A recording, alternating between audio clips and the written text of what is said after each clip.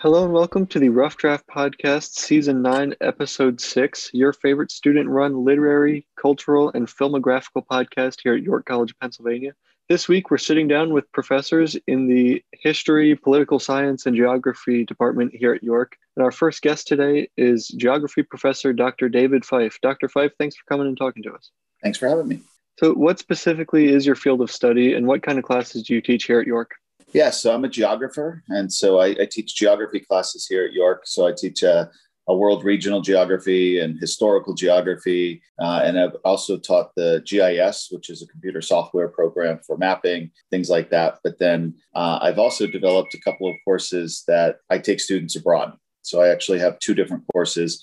One's an international service learning class that takes students abroad to India every other year. And then another one is called Cultures and Environment Field Series that goes to a different destination every summer. That seems like a really cool opportunity. What are some of your favorite or your students' favorite places to go? Sure. Well, I like to travel a lot. I mean, as a geographer, I'm always interested in learning new things about other parts of the world, meeting people, learning about other cultures, and seeing how other things work in other parts of the world. And so I travel quite extensively on my own. And then I have also had the privilege of bringing students abroad for many, many years here at York College. I've actually taken students probably on a dozen or so different destinations since I've been here. India is the one that I go back to over and over again. That's a place that I've been to about 9 times. I've taken students all of those times, and it's a really special place. We actually go and volunteer at an orphanage in South India while we're there. But the students who I take often learn just as much about themselves and other cultures as they can ever kind of imagine learning about in a 15-week class sitting in front of me in the classroom. And that's not to say I don't think I do a good job in the classroom, but there's something about taking students abroad, even if it's for a short time, that really kind of awakens them and kind of makes them more passionate about learning and knowing about these places and people that we're interacting with. What first got you interested in the field of geography? Yeah, so I guess it goes back. I served in the military, and my first duty station, I was part of the 82nd Airborne, and we got sent to Egypt, to the Sinai Peninsula, to be part of what they call the Multinational Force and Observers. And it's a battalion of U.S. soldiers that's there helping uphold the Camp David Accords. And while we were there, I remember being able to travel a little bit, like on weekends and stuff. Like we went to the pyramids, and we made a trip up to Israel, and then we went up to Cairo to the National Museum. And I remember being in the National Museum and seeing pieces of art that I had learned about in high school. And I was just like fascinated, because these were just things that were in a book, right, from when I was 17 years old, that I was now seeing. And I understood the importance of them from the art history class, and it really just made an impression on me. And so that kind of was the start of some of my travels. So I made up my mind at that point to just save as much money as I possibly could while I was in the Army. And when I got out, my best friend and we backpacked around Europe for about 4 months. And it was the same thing. I went to places like Auschwitz and Birkenau and Berlin, or to Normandy, and just kind of seeing those places that I had knew and learned about from textbooks and from classes and stuff just really spoke to me, because it made me kind of more appreciative of those places. So when I came back to college after my travels, I had no idea what I wanted to do. And I actually just took a geography course because I was interested in learning more about places that I've been and things like that. And I don't know, 3 years later, I ended up having a degree in geography and degree in history. And then my advisor talked me into going to grad school. And so I went to Penn State and ended up, after the first year in grad school, I just knew that, okay, I want to be in higher education. I love talking about geography, learning about geography, teaching people about it. And I kind of knew at that point that was going to be my career trajectory. And I just have enjoyed it ever since. The old adage, they say, if you love what you do, you never have to work a day in your life. And so I feel like it's really been a great path for me. So you mentioned how you really love talking to people about geography. Is that how you got interested in teaching? What was that process like? Yeah. So as a grad student, I was doing a lot of research, but also I was able to teach some courses and be a TA, a teaching assistant, while I was at grad school. And being in front of the classroom, it was actually really nerve-wracking at first, right? Because to get up in front of, at Penn State, sometimes it was in front of 200 people. You really had to know your stuff, right? And so it was one of those things where I really enjoyed telling people about my experiences and my perspectives about that discipline. And, I kind of model a lot of my teaching off of faculty members who inspired me, right? And the ways that they taught and things like that. So I think it was in graduate school where I was just like, yeah, I enjoy being in the classroom. I can tell you this, though. I mean, I chose York College because I didn't want to be in a classroom with 200 students, right? Where I didn't know their names. I just, they were faces in a huge auditorium. So when I did look for a job, I was looking at a smaller schools like York College to apply to, because I wanted that face-to-face and personal interactions like I had as an undergraduate. Have you taught anywhere before your college?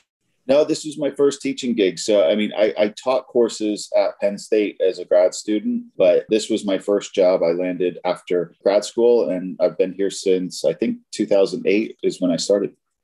What would you say is a common misconception you hear about geography or about people who study geography? Sure. Well, I think a lot of it is that, everybody thinks that I just know all my state capitals, right? And that's what we do, is just memorize useless facts or, where every place is in the world. And, and I think that's a part of it.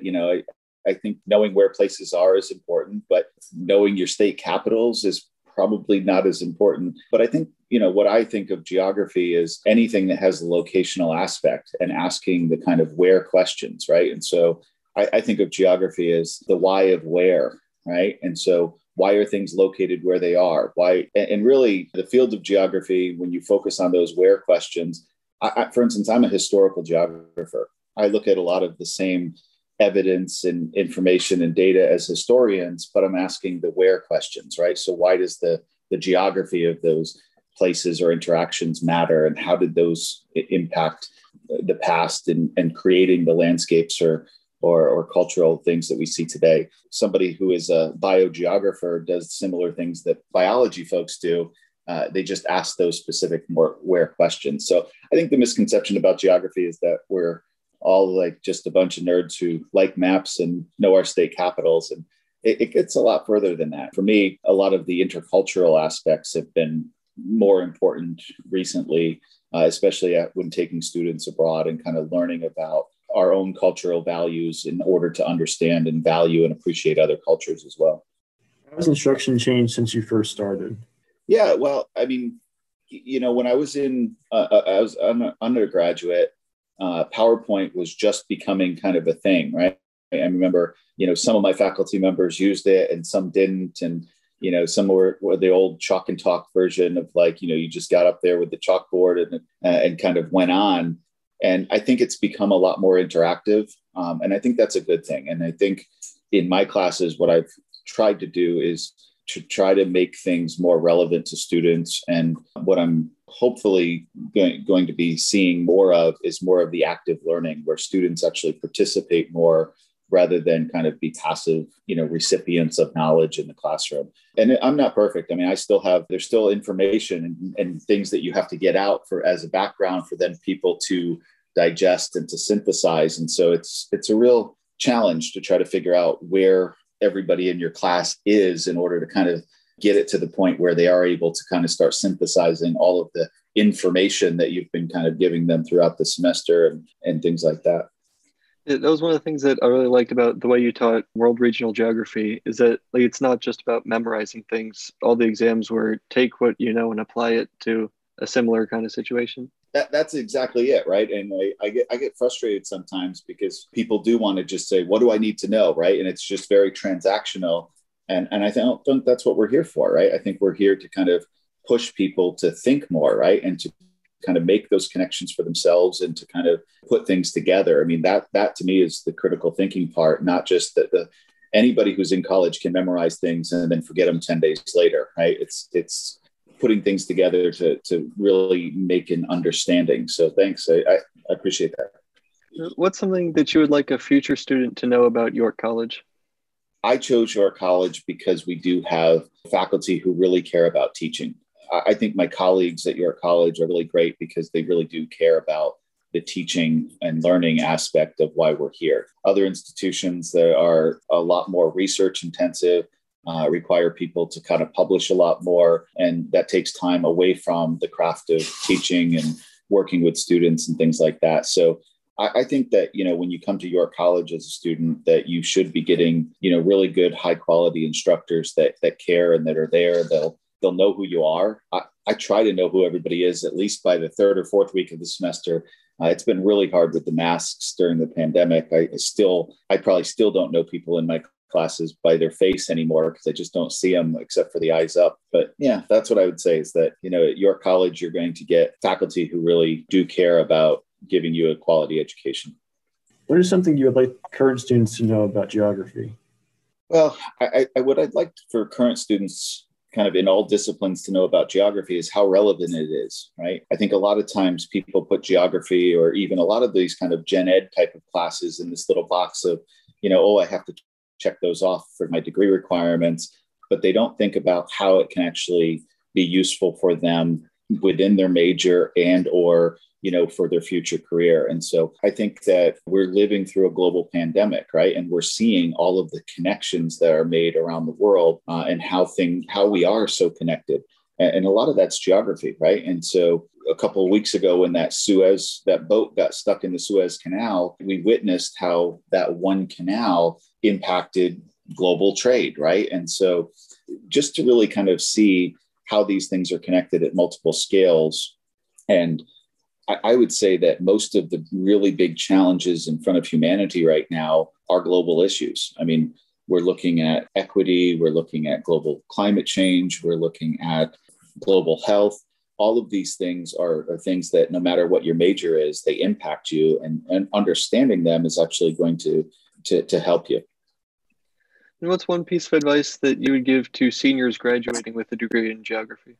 Well, at York College, they can't do that. We don't have a degree in geography. So for folks getting out of undergrad with a degree in geography, I'd say their world is wide open, right? There's, like a lot of the other social sciences and humanities degrees, those degrees are really kind of setting people up for a wide variety of future prospects. So, I mean, I have colleagues who I went to undergraduate with who are working in government, people working in the private sector, kind of all over the spectrum. And so for anybody graduating, whether your degree is in geography or chemistry or whatever it is, if you love what you do, then you've kind of chosen the right path forward, right? And if you have chosen a major that you kind of are like, oh, now I have to find a job, it's going to be a long 30 or 40 years of work ahead of you before you get to retire. And so that's one of the things I love about college years is that you get to explore, right? You get to kind of find what your passion is. If you would have told me in high school that I was going to be a geographer, I would have laughed. I didn't even know what a geographer was. I didn't even know you could be a geographer. And so, sometimes, you just have to kind of stumble upon some things too. And I think, I was fortunate in terms of finding that thing that really drove me and that I was passionate about. But I think for anybody graduating, make sure that you like what you're doing. That would be my biggest piece of advice. All right, we're going to shift gears here a little bit to a more fun question. What is something you like to do on the weekends? Okay. Well, pre-pandemic, I spent almost all of my free time planning travel and dreaming about travel and reading travel blogs and, and doing all those things. And now during the pandemic, one of the things I've actually started doing is I've started actually creating stained glass. I actually learned how to do stained glass. And so now a lot of the times on the weekends I go and I create maps and create stained glass pieces and stuff like that. But it's been really fun. It's actually, it's been something that has been able to let me release kind of the creative aspects of my brain. And it also teaches me a lot of patience. There's a lot of different steps that you have to do in order. And it's a lesson in kind of being patient as well, which has been great. And I have a couple of cats here at home. You might have heard them fighting earlier. And that's life during the pandemic at this point. I would imagine that once things start opening back up and get into travel again, then I'll probably start getting back to some of the dreaming about travel and planning future travels as well. What's something that your students probably don't know about you? I don't know. That's interesting. My students probably don't know that I'm an avid Pokemon Go player. Did you know that, Ben? I did not know that. Yeah, I don't lead with that one for some reason. And one final question. What is one rewarding experience you've had at your college? Oh, I've had a lot of rewarding experiences at your college. I think, especially taking students abroad.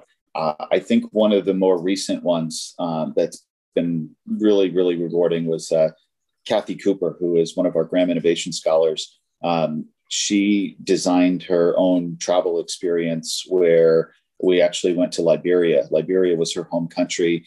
And I remember as a freshman, right? And so she's just graduated last year. So this is like 5 years ago. I remember sitting in her first year seminar and her telling me that when she graduates, she's going to go to med school and eventually she's going to go back to Liberia as a doctor to help the people of Liberia. And I ended up pushing her the first couple of years while she was at York College to try to go back to Liberia with the Graham Scholars Program and really get a sense of what Liberia is like so that it would help her make those decisions about how she's going to go back and how Liberia has changed since she's been there. And she did. She actually designed a program. I went with her and 2 other students, and it was amazing. I mean, she had connections with her family where we were hosted by the National Public Health Institute of Liberia. And the gentleman who hosted us is actually one of the people featured in Time magazine as one of the Ebola fighters, right? Back when Ebola outbreak in Liberia. This guy is one of the people who helped stop the spread of Ebola there. Just an amazing man. And so that experience was just, really awesome because I'm used to kind of leading students abroad and setting up the itinerary and creating the learning outcomes. And here we empowered our students to actually create their own learning outcomes, establish their own itinerary. And I was along for the ride and learning a ton on that as well. And so we got back, and with the partnerships that she helped set up, we took a second group back of faculty and nursing faculty and public policy. And then she co-authored a chapter with us on that experience. And she's now applying for medical school and kind of going to pursue her dreams. So really proud of her. And that's rewarding, right? Is kind of be able to see, that path that students have taken and really kind of turn the table to where you're learning just as much from them as they are from you. I was kind of hoping my Halloween costume from freshman year would be at the top of that list, but if I'll gladly concede to her. Well, Ben, I tell you, you'll have to tell all your listeners. You have that picture still? Yeah, I think I do. Yeah, I still have that picture. I actually that became my Facebook profile picture. I think for a while there. Yes, a close second. How's that, Ben? That works. And for all your listeners, you'll have to post that picture so that they can come and see your Halloween costume. How many years ago was that? Jeez. That was my freshman year, so it was 3 years ago. Yeah. All right. Well, we want to thank you for coming on and talking to us today. No, I really appreciate this, guys. I think it's awesome what you're doing, kind of getting different disciplines out there and hearing from folks. I'll look forward to hearing the podcast, and good luck with you guys. All right, and our next guest today is history and government professor, Dr. John Altman. Dr. Altman, thanks for coming and talking to us today. Absolutely, it's my pleasure. So what specifically is your field of study, and what kind of classes do you teach here at York? All right, so I am primarily a political scientist, and in the Department of History and Political Science, we have political scientists, we have historians, we have 2 geographers, and we have 1 intelligence analysis professor. And I teach I focus mainly on American politics as a political scientist and the quantitative analysis and research methods types courses. So I teach, as chair, I only teach 2 classes a semester, but ordinarily when I'm teaching my 4 classes, when I'm no longer chair, I teach the presidency and Congress and public policy courses as well. What first got you interested in politics? Wow. So I think my winding up in the field of political science is less about an interest in politics and more about what was pragmatic at the time. So this is one of those bizarre stories. Again, I'm fascinated by the system of government and the procedures and the institutions of government and how they work and how we achieve something close to what we would think is a good democratic, free society. Personally, though, for politics and politicians, I tend to loathe politicians. But, so how did I get into this? Well, it just so happened when I was a junior, going into my junior year in college, it was the one subject that I wasn't screwing up completely in. I had taken American government and did it and passed that class. And I was dating a girl at the time who was a political science major. So I'm like, well, I'm not screwing up in political science, and Amanda's a political science major. I guess I'll major in political science. And that's kind of how it happened, right? And then I went on and finished a BA in political science and decided to stay and go to graduate school and get a master's degree. And then I decided, okay, I want to be a college professor, get a PhD. And I could have wound up in any academic field, I think, and wanting to be a college professor and have a doctorate in that field and to teach at a teaching institution. But the field probably in the end never really mattered to me. But I'm pretty glad it was political science because it's turned out that there's been plenty of opportunities in this career and in this field, and you always have something relevant and timely to address. So that's kind of where I am with the realm of political science today.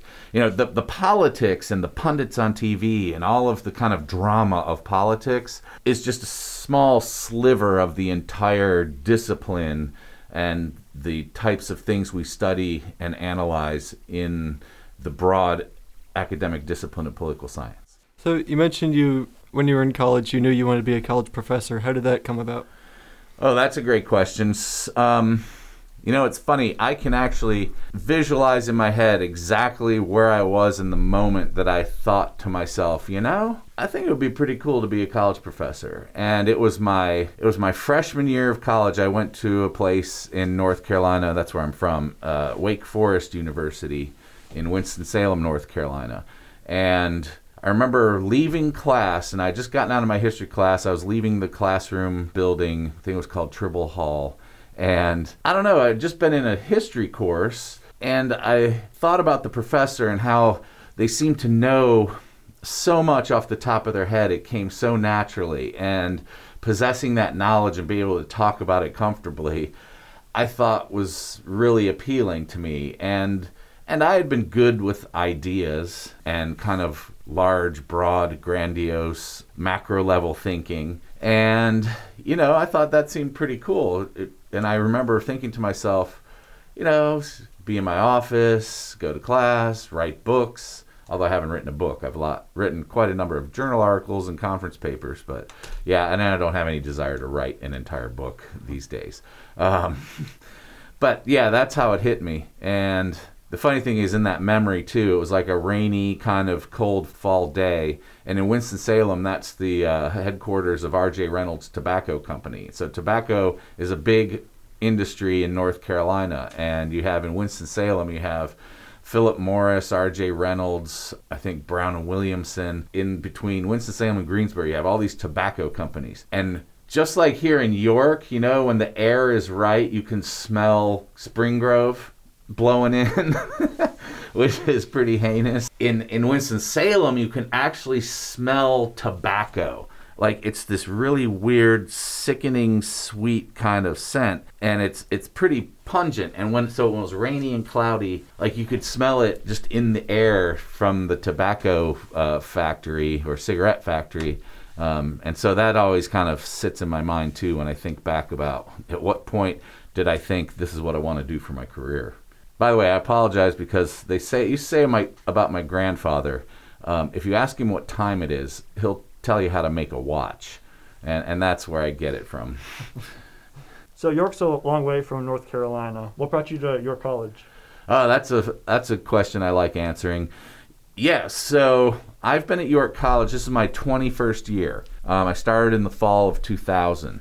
And I was living in North Carolina at the time, and I was teaching. I had a 1-year visiting assistant professor position at the University of North Carolina at Charlotte. And that's where I actually finished my undergraduate degree, got my master's degree. And prior to that, I had taught for 5 years at a place called High Point University, which I think a lot of people have heard of today, but nobody heard about it back in the mid-90s when I started there. So I had had a 6-year career in teaching as a tenure-track political scientist before I came here. And I wanted to get out of High Point.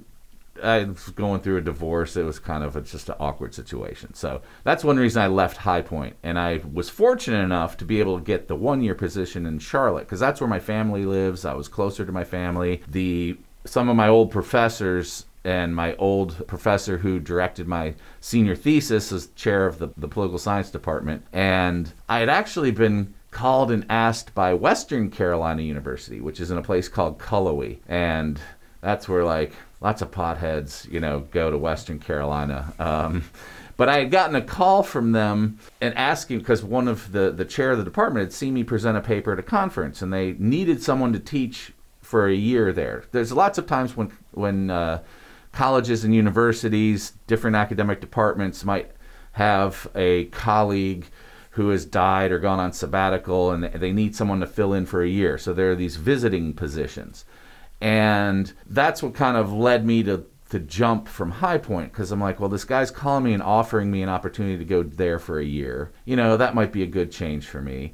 And in the process of calling some of my old professors for letters of recommendation, that's when my old professor at UNC Charlotte said, well, we've got an opening for a 1-year person. I'd be love to have you come here. And so in the process of trying to get one job, I got another one. And so that's how I wound up in Charlotte. So that was just a 1-year position. So in that year, I started my job search for my next big tenure track position. And when I was putting together applications, York College of Pennsylvania, had an opening for a new position in political science. So I applied, and I came for the interview in March of 2020, and I met Dr. Kulbicki and Dr. Avillo, people you may have heard of. Both have since passed. But actually, I think Dr. Sarfo was the first person from York College before the interview. Usually they go through the applications and then they'll call the people they're interested in. And so Dr. Sarfo was the one that called me, usually call to make sure the person doesn't sound insane or, weird or whatever. And so I guess I did okay on the call with Dr. Sarfo, and then got a call from, I think, Dr. Kulbicki to come for an interview, and eventually they decided they were going to hire me. I got the call from the dean at the time, Dean Jean. She's since left, but I can't remember her last name.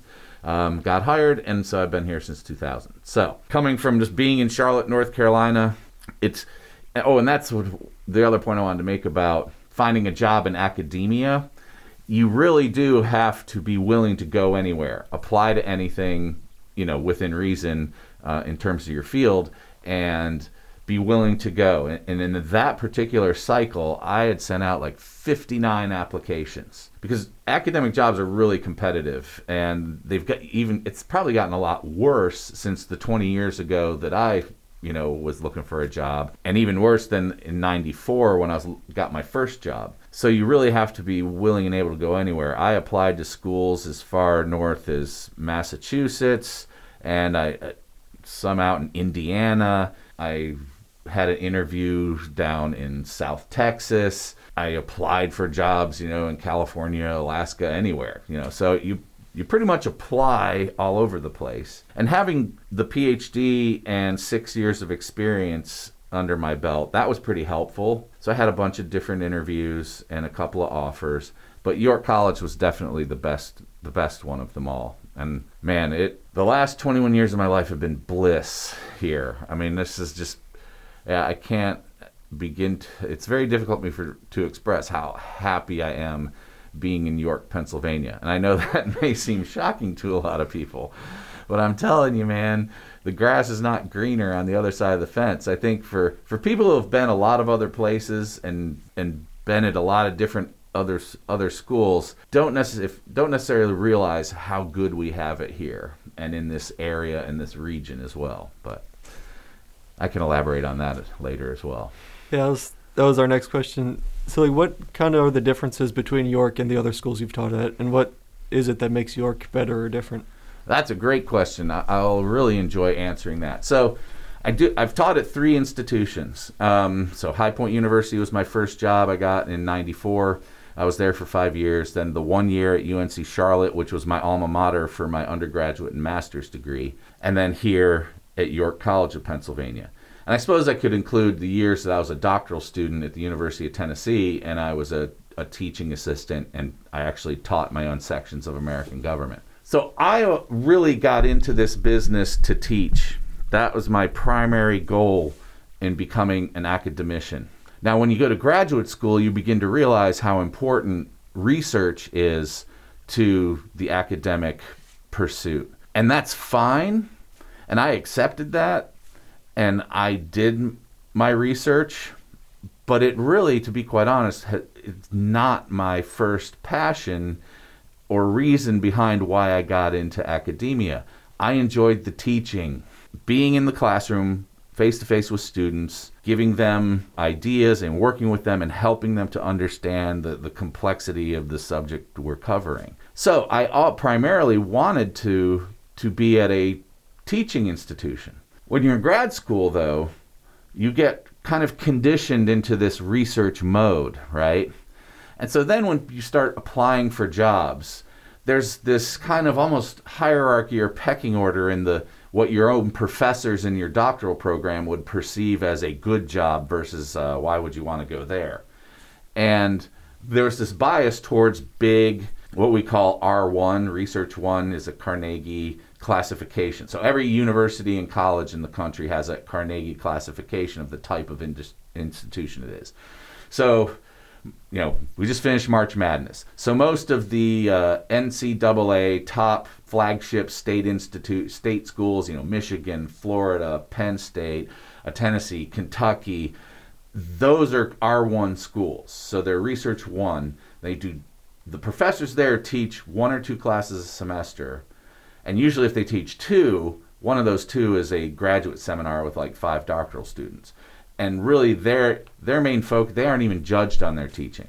No one could give 2 hoots about how good a teacher they're worth. It's all the research that they do, how much they publish, how the quality of the journals they publish in, the way other peers have judged their work.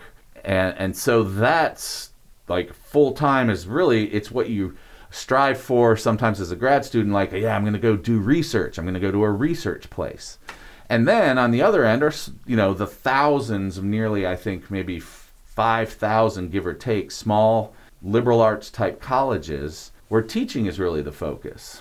And then you have some gradations in between. So my professors in grad school always expected me, go to an R1 or even, a second tier regional university in a particular state, like a University of North Carolina at Charlotte, or Penn State's organized a little differently, but maybe one of the Penn State regional campuses, or Western Michigan, or Central Florida, or those types of schools. And so High Point was a small private liberal arts college in North Carolina, and that was like the ideal first job for me. It was small, it was heavily teaching focused, and when you take such a job, you almost know you're committing to that type of institution. Because if your first job is nothing but teaching, you don't have time to do research, you're never going to get enough research to prove yourself to be able to get a job at a research institution. So they talk about people working their way out of the heavy teaching load. Small teaching school is very difficult to do. Well, I didn't have any desire to work out of that. That was what I wanted to be in. And so my graduate school professors would kind of go, well, I suppose for your first job, that's okay. But remember, it's going to be hard to work your way out of that. And I just thought to myself, I'm happy to wind up. This is kind of welcome the situation that I can then say, look, this is why I'm not at a big state research institution, because that's what I wanted to do, and that's where I started. The 1 year I spent at UNC Charlotte before coming here also kind of solidified in my mind that I was doing the right thing, because unlike here at York College, the middle of the afternoon, 1, 2 o'clock. Now, this is way pre-COVID, right? But ordinarily, even here, middle afternoon, students are walking up and down the hall. I hear them meeting with other professors. They hang out at those computers in our departmental suite over in Humanities Center. You got the Starbucks there. Students are moving around. People are doing their thing. It's like the place is alive. You walk out of your office at UNC Charlotte at 1 in the afternoon in your academic department, and it's a ghost town. Professors are there, but they're all got their doors shut, right? And students, there's no students wandering about. It's like the weirdest, most sterile, isolated kind of feeling. And even when I was a grad student at Tennessee, a big school like that, again, a lot of it has to do with design, but at the same time, like there's this weird impersonal disconnect between kind of the department and the faculty and the students. And I feel more connection here.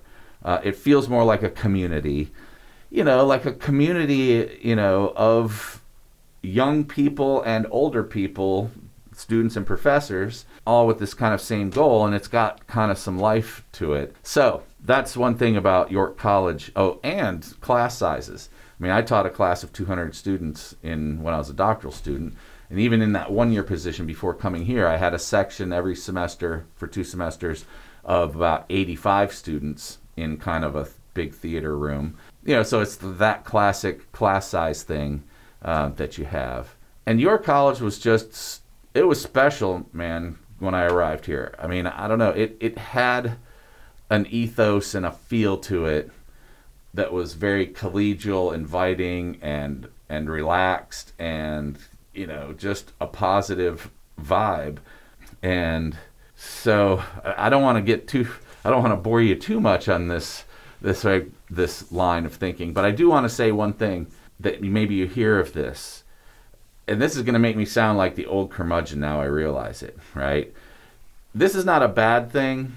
It's change, but the way it was when I first got here was unique. It's fairly unique, and it's because of the size of the college at the time. But offices for faculty were very mixed up and kind of randomly assigned. And it was at a time when your college was smaller and had been up to that point, and you had departments, the biology department, Department of History and Political Science, education.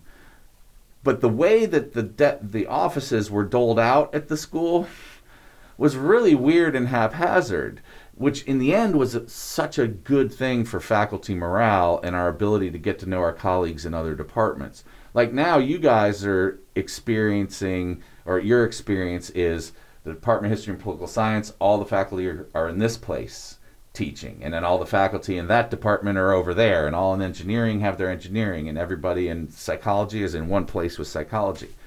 Well, there was a time where I was on a hall in life sciences before it was renovated, and I was in an office suite with a literature professor, Dr. Amberg, a criminal justice professor, Dr. Hanbury, and a anthropology professor, Dr. Jack Levisky, who has since passed. So you had an anthropologist, a criminal justice person, a literature person, and a political scientist, all in an office suite that had 4 offices. And when you walked out that door, you go one office to the right, and that was an education professor. You go an office to the left, and there was a psychology professor. And then you move down the hall, and it was history professor, nursing professor. I mean, we were all kind of mixed around. And when an institution grows, it does have to split into our different area camps for our departments, creating spaces or labs and the materials that each different discipline needs. But there was something was lost when we did that. So when I now sit in an academic senate meeting, there'll be a young person who looks to me like a student. I learn is a engineering professor that they hired 3 years ago. I don't even know who this person. First time they've ever appeared on my radar, and I really think that's unfortunate. I mean, it's difficult. So I think we had something so my colleagues that I've met and worked with in the first 10 years at York College, some of them I hardly ever see, but when we have academic senate meetings in person. Someone who I was close to on that hallway, I'll see, it's like, oh, it's so good to see you. It's been so long, so. But that's something still that, the point being is, even at that, the faculty, I believe at York College, are quite collegial. We all get along. We want to know each other. We like each other. It's just a very positive environment, I'd say. Yeah, I would agree. As a student, there's definitely a positive relationship between students and professors in that way. What is a common misconception you hear about political science or students in the field of political science? That's a really good question. It's a classic. When I'm sitting in the barber chair, or when I go to the chiropractor, or I'm waiting in line somewhere, and people find out that I'm a political science professor at York College, one thing they'll say is, oh, and if it's election time, they'll say, oh, you must have so much to talk about these days. And I'm becoming more cynical every year, and I just want to say, yeah, that's pretty much it. Every 4 years is about the only time there's anything to talk about, with students. Like, there's always something to talk about. Or, so one, they'll think that all of the scope of political science is pundits on TV talking on the news, and just presidential elections, or crises. The other one that people will say that always troubled me were, I'm a political science. Oh, you teach political science. You're just trying to make a bunch of politicians. I hate politicians. I probably would argue that maybe 2% of all political science majors want to become elected political officials or want to be politicians. They want to work for politicians, which I think is a laudable thing to do. You're exploring the issues and trying to provide the best guidance possible for this person who has to make the final decisions. But you have a lot of influence there, and you don't have to engage in all of the cheesy behavior. So there's more to political science than just what's on the news. And political science is not a training ground for politics, as it were, for the most part. I mean, it can be if you want it to be, but that's not what's like in the mind. So I'm not training up politicians to go and run for elections and talk on MSNBC. That to me is kind of the biggest kind of misunderstanding about what the idea of majoring in political science is all about. So what are some of the ways that instruction has changed since you first started, aside from the obvious changes this year? Yeah, this is like, the curve on that change is skyrocketing at the moment, But in the last 20 years, when I was in the cycle of interviewing at schools that ultimately got me the job at York College, I interviewed at a school in South Texas called Texas A&M. Was it Texas A&M at Corpus Christi? No, it was called Texas A&M University Corpus Christi. Maybe that's what it was. Yeah, but anyway, it was because there's Texas A&M, the main Texas A&M campus. Yeah, but they called themselves TAMU, Texas A&M University, but it was in Corpus Christi, Texas, there on the Gulf. Anyway, I go to that place to interview. And as we're walking through the classroom building, the department chair is kind of pointing out, here's our classrooms, this is what they look like. And, and I saw in this one classroom, they had the screen up and there was a PowerPoint presentation on the wall. And he said, you can't teach without doing PowerPoint these days. We expect everybody to have a PowerPoint. Students expect it. And I thought to myself, well, okay, that's cool. Up to that point, I wouldn't even call it old. It wasn't old school at that time to be in a classroom and write on the board. That's what I started doing, was chalk and writing on the chalkboard. Dry erase boards at first I didn't like. I like them better now. But even then, they're obsolete. But so there was this expectation, there was the beginnings of more technology in the classroom, call it what you will. Really all PowerPoint is a glorified writing things on the board. And or a glorified, slide projector. So that would be one thing that's been a challenge. It does create efficiencies in the ability of sharing slides with students. So in terms of their note taking, they have the slides.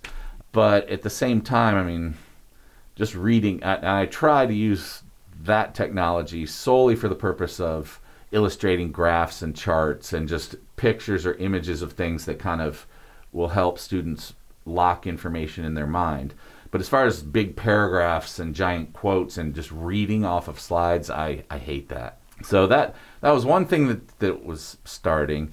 And I just think over the past 20 years, the whole idea of doing more and more stuff online, remote and synchronous, but also asynchronous.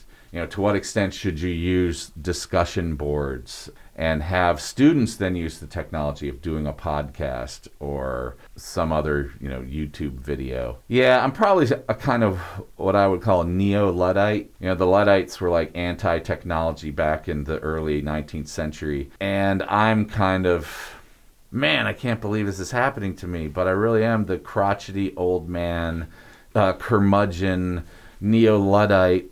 Wow, I just never thought I would become that person because, you got to understand, I come from technology like back in the 80s. Like, I can write my own code in Edlin and use, the C:\DOS prompt to do stuff in my computer. And I used to think I was just hardcore. And now things have it's all taken off and flown past me, I don't do Facebook or Twitter or Instagram. I have no personal social media, anything, and I don't plan to. My phone, the only reason I carry a phone is because of my wife. If I wasn't married and didn't have children, I wouldn't carry a phone. I would just leave my phone. I might leave it in my car. I might leave it on my desk at work. Maybe I'd leave it on my nightstand. But I wouldn't be carrying it around with me 24. I wouldn't have access to it 24/7. But anyway. Yeah, it's probably a good thing you're not on social media. Being a political science. Oh yeah, well, I've actually had friends say, "Yeah, you shouldn't do social media." I don't do drama anyway, so I don't think I would get caught up in that. That's what for me, walking away is really easy. This life's too short to be arguing and trolling and venting and blowing up on people, online. That whole world, I don't get it, man. But anyway. What is one thing you would like a future student to know about York College? Oh, that's a great question. I think York College, it holds the secret value of York College is that York College doesn't realize how good it really is. And I would say we ought not, and we're trying to not sell ourselves short, that I think we have the luxury or the right or the ability to claim what we do here at York College is top of the line higher education. It's a smaller, remote kind of private college here in Pennsylvania that from all glances people don't know as much about it. Right? But there's a well-kept secret here in that learning takes place here. We're not going through the motions. We're not claiming to do things that we don't. Our proof is in the pudding, and I really think that what we provide here is one of the most cost-effective. We're not an expensive place. We're not overly fancy. We got what we need. Some nice buildings, the Performing Arts Center, Grumbacher with the rock wall, new dorms popping up are nice. And we have to have all that stuff. But we don't do any of that until we know that our academic programs that we offer, our degrees, our faculty, the ability of us to teach our students and the students' abilities to learn from us, that comes first, and we've really built a solid foundation of teaching and learning here at the college. All right, what's something that you would like current students to know about the field of political science? Oh my God. Well, just watch the news. I think that's one reason why I like being in political science is because it's not going away. The need for people to govern isn't going away. The needs of society that require some form of government, whether it's regulation or assistance or research, future society is not going to exist without some form of government. And the governments don't go away. Companies close, different forms of manufacturing or different areas of business come and go. So think of the mom and pop stores that have been destroyed by Amazon, right? So you have a whole series of a sales retail industry that just dies. Governments don't go anywhere. It's very difficult to kill a government. And there are the jobs available to people that want to work in government. When you think of one national government with about 3 million civilian employees, you have 50 state governments with about another 20 million employees. And then between county governments and municipal governments, we're talking about another 90,000 government unit, or I should say, about another 90,000 government units, not employees. I'm talking about governments. And I believe that public service is like the most noble kind of goal or pursuit that a student can take. And that's another thing that happened in my career. So when I was an undergraduate political science major, I'd thought about being a college professor. When I was finishing my undergraduate, I decided to get a master's degree because at that point I wasn't sure really how to go about doing any of that. And it just so happened there was a master's in public administration at the end of at UNC Charlotte. And so my idea was, I feel better about myself. I feel like I have more to contribute to society by working towards the good of the society as a whole. And so when I got my master's degree, I was thinking about working as a town manager or working in some government bureaucracy. And then while getting that master's is when I started teaching the quantitative analysis labs. And then I realized, I really do want to teach. And so that's why I went and got a PhD.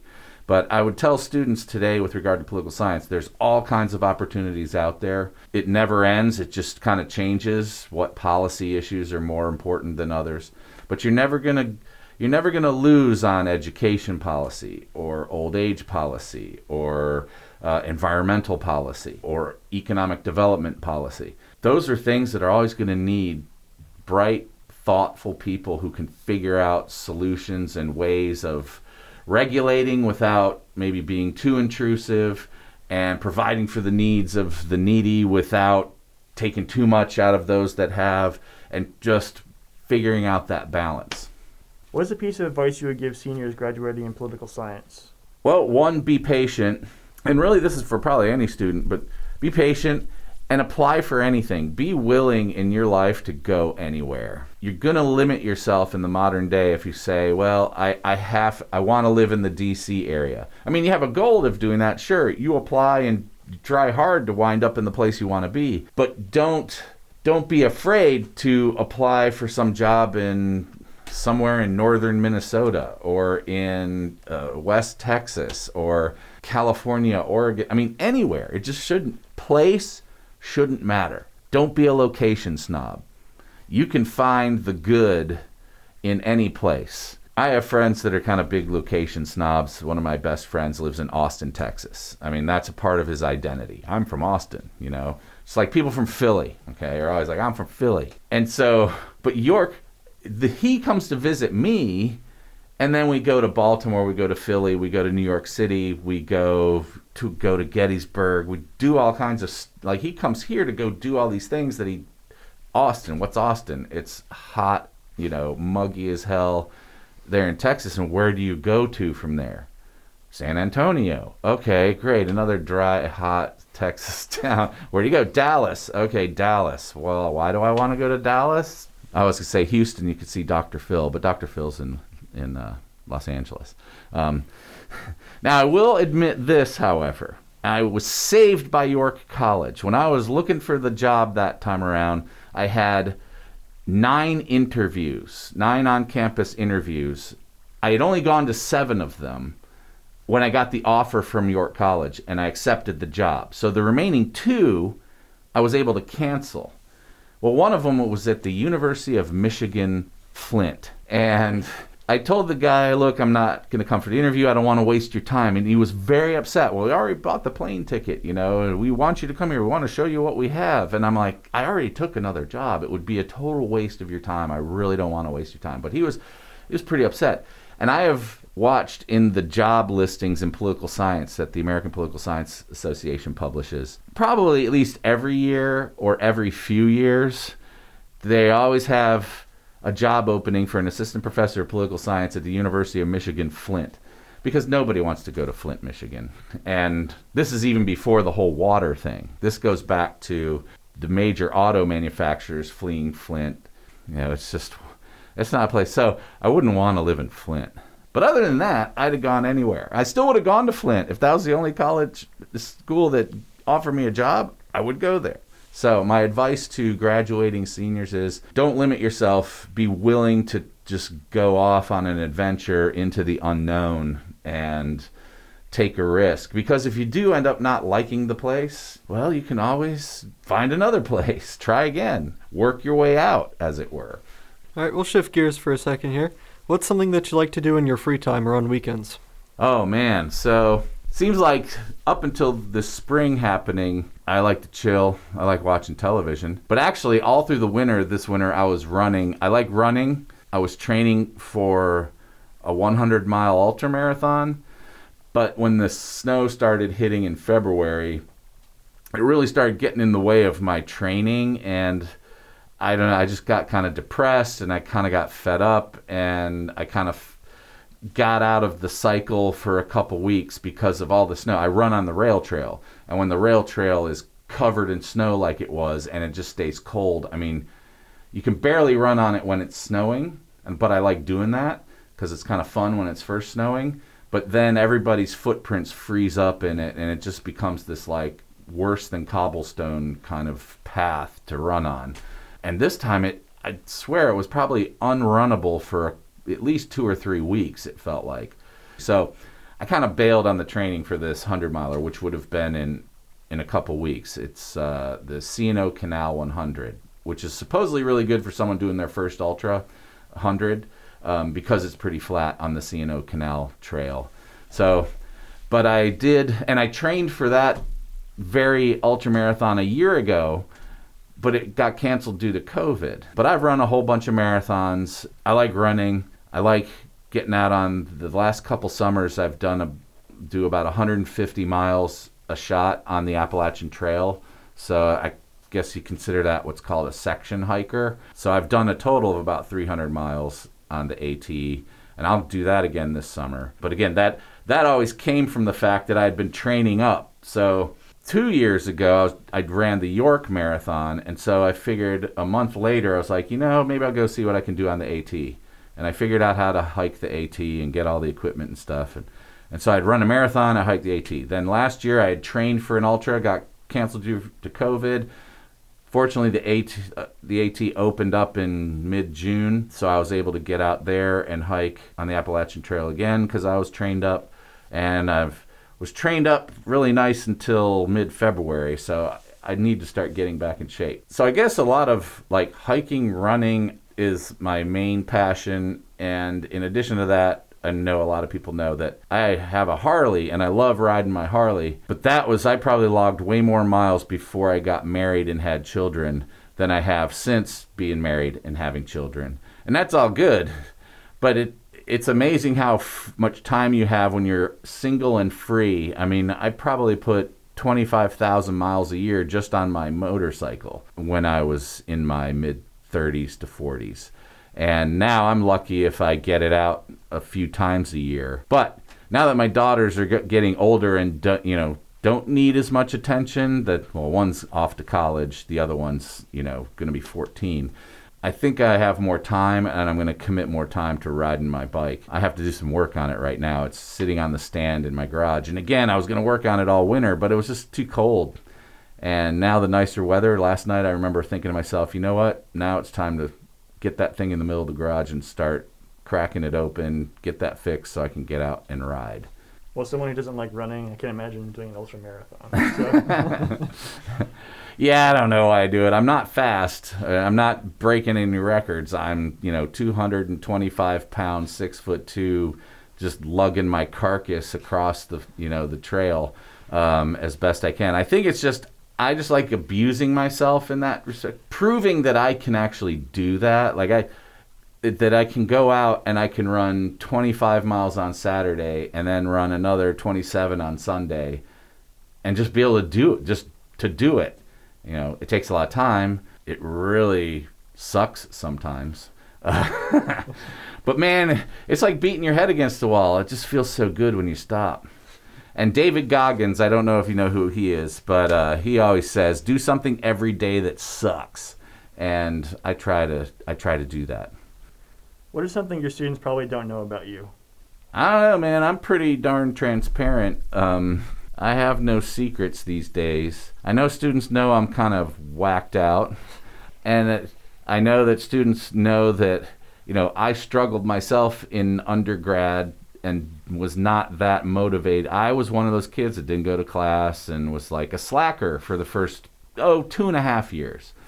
Mid-junior year, I turned it around, and so everything turned out okay. I have a good brain. I was educated well along the way. But yeah, in my younger days, in my early 20s, I was just kind of out of control and partied too much when I went to college. That's all. That's the reason I chose to go to Wake Forest University. I had applied to a bunch of schools, University of North Carolina, a place called Hampton-Sydney College, Furman University in South Carolina, Wake Forest, and I had been accepted to UNC Chapel Hill. So we sent the deposit for the dorm. So this would be in the fall of 1983. Fall of 1982. So I was going to Chapel Hill. It's going to be a Tar Heel at UNC Chapel Hill. Well, in the spring, 83, right before graduation, one of my best friends in high school, who was a year ahead of me, who had gone to Wake Forest, I went to go visit him. And while I was there visiting my friend Bobby Vaughn, I smoked out of like 9 different bongs across the whole weekend. And I was like, whoa, this is where I want to go to college. And so that's how I wound up at Wake Forest. So, man, either there is no God and I'm really lucky, or God has just been smiling down on me for whatever reason. But it seems like my life choices have been for like the most haphazard reasons. I chose to go to Wake Forest because I smoked out of 9 bongs. And that proved itself by the time I was a junior, I took a semester off because I was totally screwing up and realized I couldn't go back to Wake Forest to my fraternity and all of that stuff. And so I transferred to UNC Charlotte and got clean, and tried to get my act together. But, between choosing college for that reason and then choosing a major because my girlfriend was majoring in it and I didn't have anything less than a C. I couldn't be a econ major. I failed econ. I couldn't be an accounting major. I failed accounting. So I couldn't be a business major. That's why I took those 2 classes in the first place my sophomore year. And again, I failed them not because I'm an idiot. I failed them because I just didn't go to class. I spent most of my time sitting in my room doing bong hits. I mean, that's just what I did. It's just a complete waste. Yeah, so it's funny how those things kind of pan out. And going to get a master's degree after college. Now, people don't necessarily quite understand what I'm about to say, but it's meant to be something that is still challenging, not the easy way. I never picked the easy way out. I just picked whatever the thing right in front of me was, But I like to say that graduate school is the snooze button on the alarm clock of life. Meaning, there's nothing easy about graduate school, okay? But as I approached the end of my undergraduate career and I was getting ready to graduate with a BA in political science, it was kind of like, should I find a job? Should I join the military? Like, what am I going to do? And lo and behold, boop, I can hit the snooze button and I can stay in the poor, struggling student lifestyle that is safe and not have to venture out into the real world and work and have pressure and stress. And so I chose to go to grad school. Now, graduate school is harder mentally, like intellectually and mentally more difficult than taking any first job. You have to commit to it. But you do get an excuse for wearing cutoffs and a t-shirt every day for at least the next 2 years because you're a grad student. You don't have to have a tie. Now, you'll see all your friends getting car payments and apartments, their new jobs, they got money coming in, and you feel like a big loser. But I tell you what, turn it around 30 years later, and I'm in bliss, man. One, I am sitting in a t-shirt and jeans, right? And I didn't have any classes to teach today. And summer is coming when I will be free, for 3 months in a row. And my friends back in the day who got those jobs are putting that garrote around their throat every morning, the tie, the hangman's noose that you wear. And sure, they may be driving their Lexus to this job that they just hate, or it's just they've been doing it for so long. So, yeah, I'm really find myself, I feel very fortunate, and I'm super stoked that my life turned out the way it did. And I wish for everybody they are charmed or lucky enough to kind of find that path and that works. But it was a rocky road. I talk about this honestly in class, but I do 12-step recovery, AA, NA, and I've been clean for decades. But, I had a problem with substance abuse as a teenager and early college student. And it's not one of those things that I don't share. What do students not know about me? Pretty much nothing. I'm willing to tell students anything because I know what it's like to struggle and not go to class and blow off your work because either you're partying too hard or just depressed. Depression is a really, really difficult thing to deal with. And I can remember just curled up in a ball on my bed in my dorm room, just not wanting to get out from under the covers or walk out the door.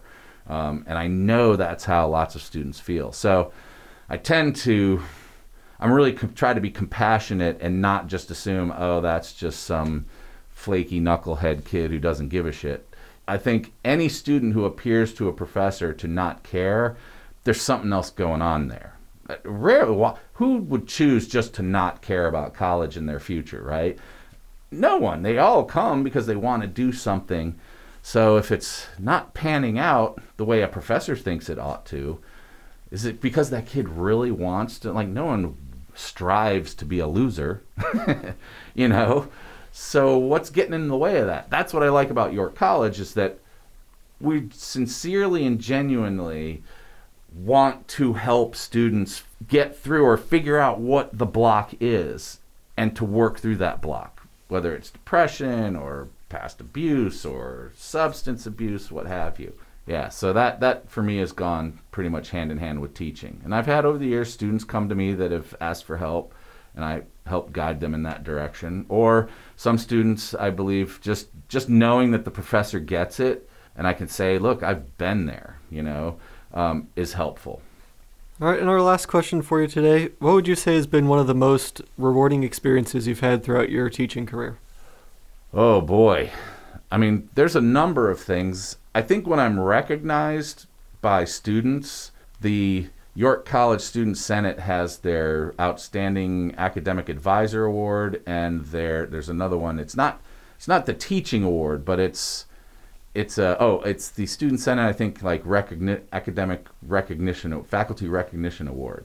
And I've won each of those twice. I have 4 plaques on my wall. And, it's not like I strive for accolades, but it feels pretty good when you get recognition from students that, they like the way you do what you do and you're meeting their needs. Yeah, and I think some of the other great satisfaction is watching a student graduate after 4 years that's been, say, one of my either advisees or in my department, a major, a kid that's kind of the awkward kid that maybe works their butt off and gets C's and B's. And, they can't quite get into that 4 range, that range of A's. And maybe they have awkward, weird moments and they're just kind of strange, struggling through life. And yet they get to the end and they're graduating from York College of Pennsylvania. And I'm so happy for them. So I'd say seeing the students that have really been challenged and worked really hard graduate, and knowing that students appreciate how the faculty have helped them and played some kind of role in that. All right, we want to thank you for coming on and talking to us today. Yep, that was my pleasure. We want to thank all of our guests for coming on and talking to us today. I learned a lot, and I hope you guys did too. Tune in next week where we sit down and talk with professors and students in the Education and Psychology Department.